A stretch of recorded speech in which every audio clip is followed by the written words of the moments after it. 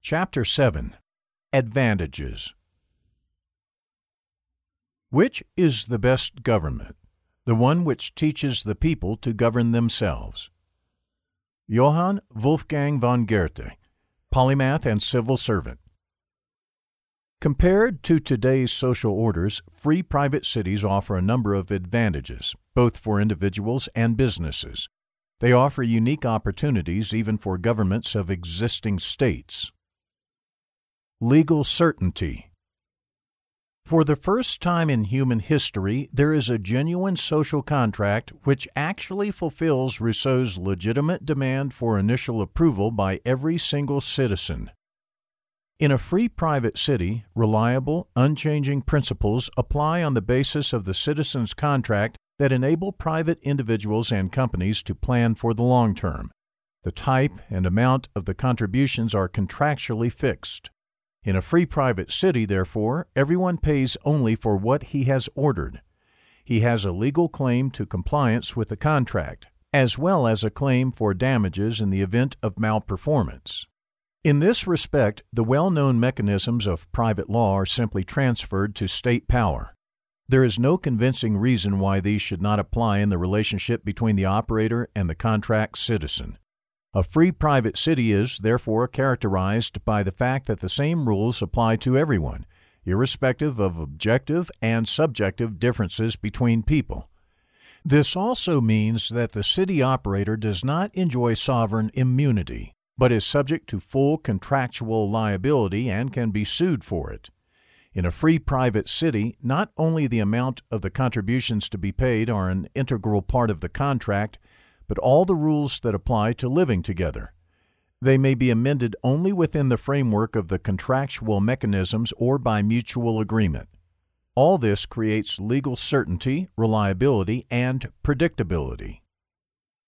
The absence of and abstinence from politics.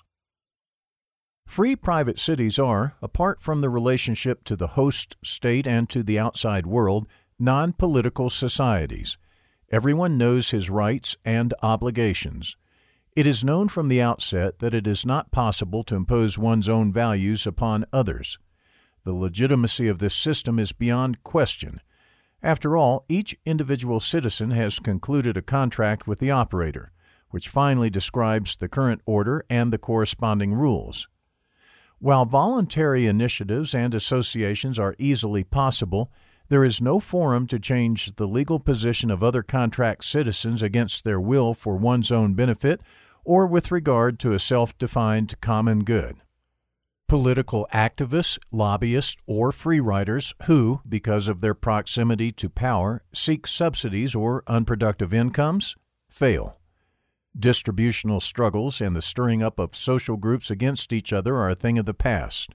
There are no spoils left to win.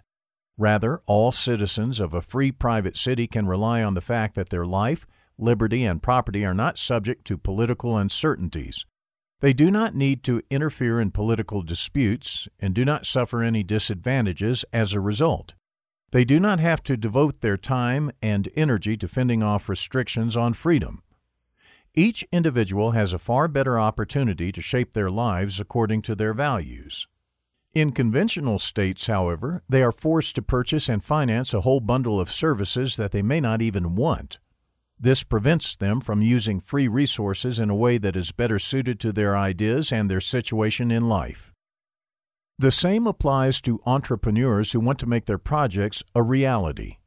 In a free private city, they no longer have to get involved in preventing adverse measures.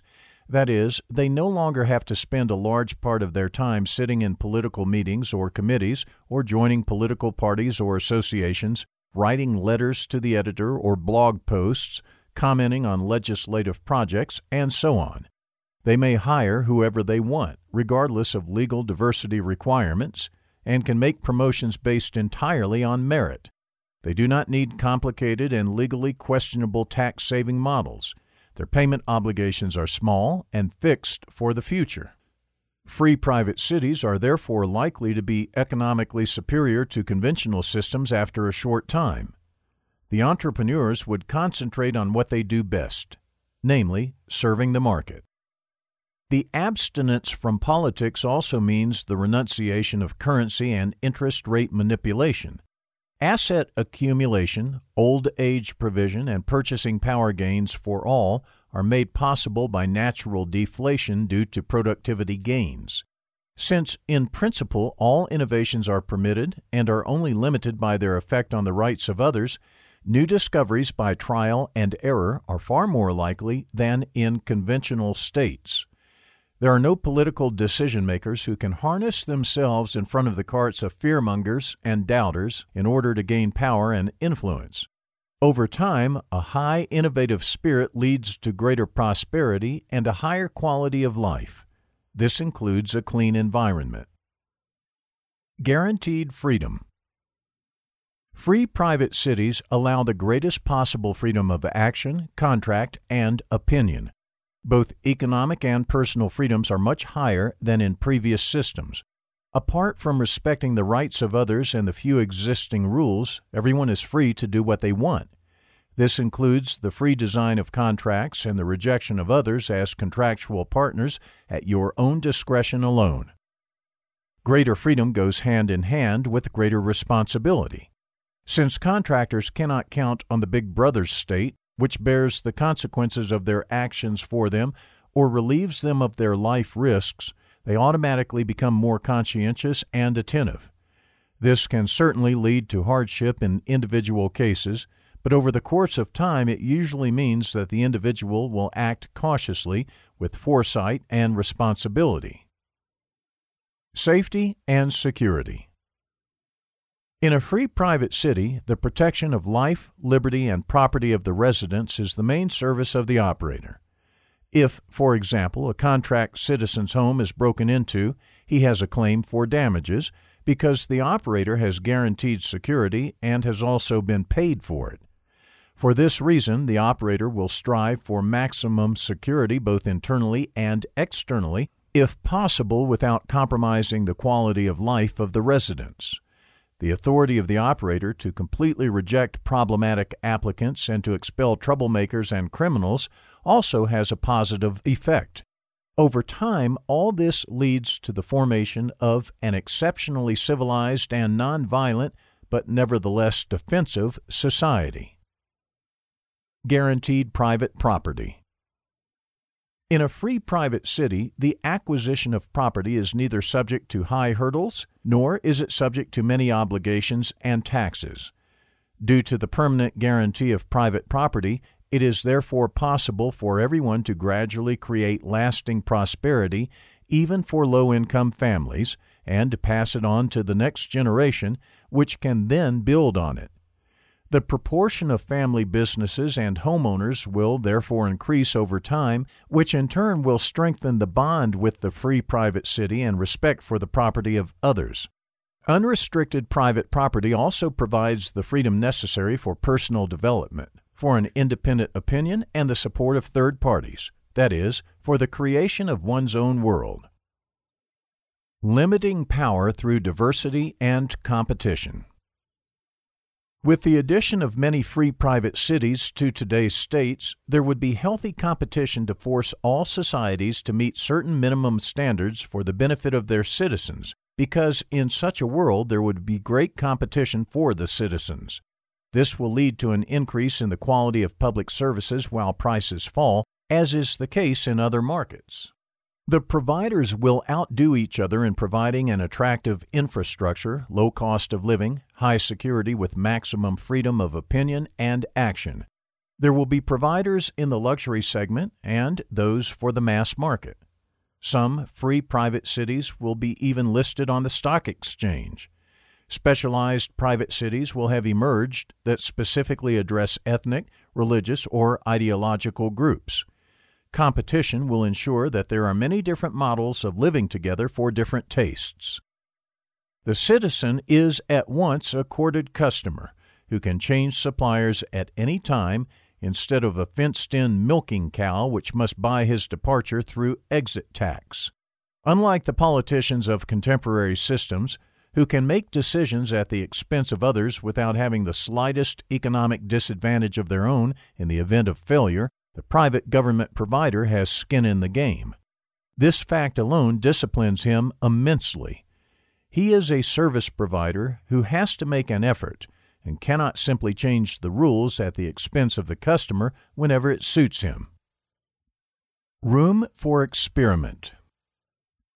Even heads of state and government who have recognized the need for reform are often faced with the problem that a society has many political, cultural, or religious reservations that prevent change.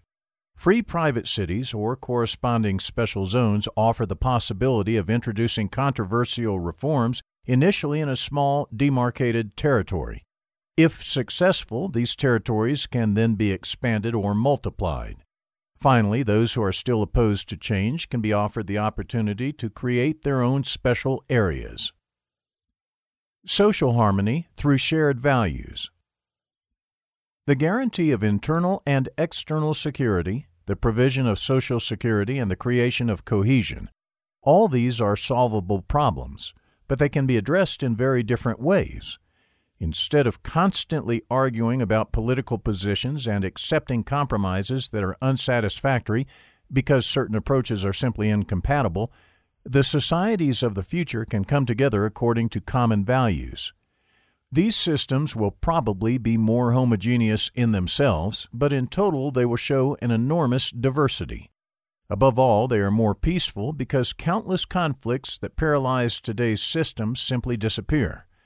New forms of living together can be tried out. Things that work and find acceptance prevail, others disappear. The free private city represents the offer for those who prefer the greatest possible freedom and personal responsibility, while at the same time ensuring a high level of security against violence and crime. In this respect, social harmony is primarily achieved through shared values. Such a society works well if there is a fundamental consensus among its members about nonviolence, respect for property, and a recognition of the existing rules. In addition to conventional states, new private or public special zones are conceivable for all other preferences, which can serve all kinds of ideologies. Wouldn't it be both knowledge-promoting and conflict-solving if concepts such as a universal basic income, depreciative money, open borders, and other ideas for world improvement were first tried out with volunteers in a defined area? If these ideas work, others will want to adopt them. If they fail, the matter is done without much damage and can be tried again in a modified form if necessary. There would be little need to work oneself up in long arguments about these ideas, much less engage in violent disputes over them. Even left-wing idealists could finally prove to themselves and to the world in a special zone that communism, socialism, if done right, does work, even without others suffering. A former totalitarian ideology would become one product offer among many. In a short time, we would have gained enormous insights into the effects of the most diverse models of living together. We might even see more happiness, as schadenfreude is known to be among the most pleasant emotions. Better incentives.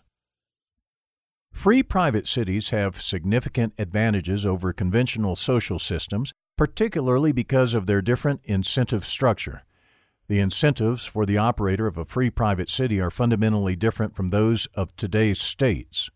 First, he has a direct economic self-interest in the success of the community. Secondly, like any contract provider, he can be held liable for errors. He cannot conceal his responsibility or pass it on to third parties, and thus bears his own personal risk. Thirdly, he is facing direct competition. He cannot force customers to accept his product, but must attract demand solely through the attractiveness of his product.